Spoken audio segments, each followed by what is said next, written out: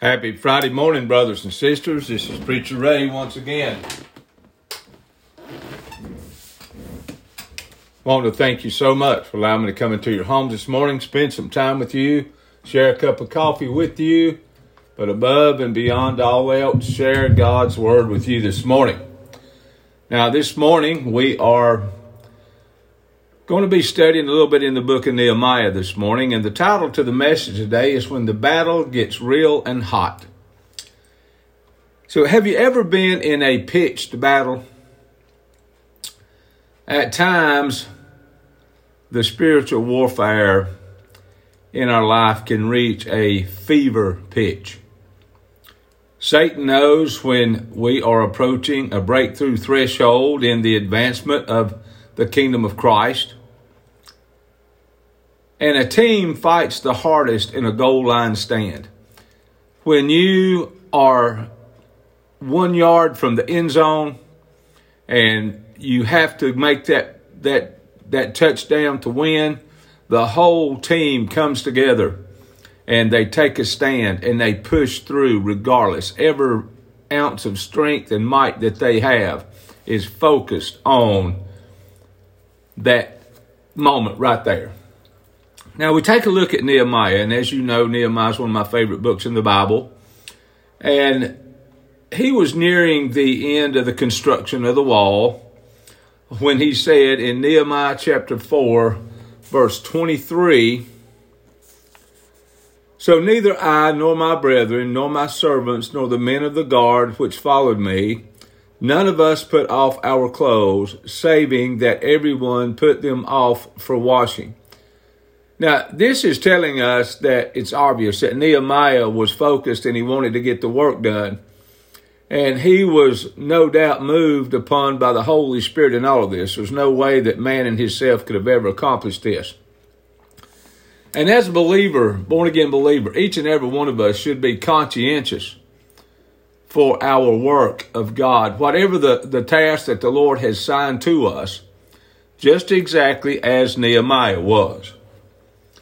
Now, what this is pointing to was rest and relaxation was not an option. The task at hand had to be completed, irregardless of what came against it. And then Paul says in Ephesians chapter 6, verse 13, "Put on the full armor of God so that when the day of evil comes, you may be able to stand your ground." That's the reason a lot of Christians live in defeat. They're never ready to stand their ground because they don't put on the full armor of God. They're not all fully in. They got 1 foot in the world, 1 foot in the Word. And we realize there's not a fence between heaven and hell on which you can sit. You're either all in or you're all out. Nehemiah never took his armor off in the day of battle. And when we are in a crisis, and we're doing spiritual warfare, we cannot stop fighting. We cannot stop battling the devil until the breakthrough comes. We are overcomers, and we cannot call ourselves overcomers until we overcome. So we fight, never ending until the breakthrough comes. And we have to realize that there'll be plenty of time to rest when the battle is won.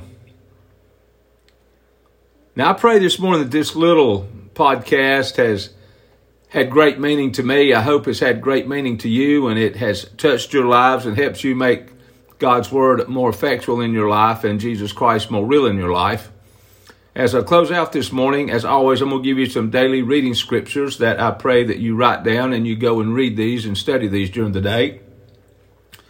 Nehemiah chapter 3, verse 15 through chapter 5, verse 13. Psalms 32, verses 1 through 11. Proverbs 21, verses 5 through 7. 1 Corinthians chapter 7, verse 25 through 40. I want to thank you for joining in with me this morning as always. God bless you. Let's give glory to God in everything that we do today. And let's strive to seek and study the Scriptures to make God's Word more effectual in our lives and Jesus Christ more real in our lives. God bless you. Love you. Thank you.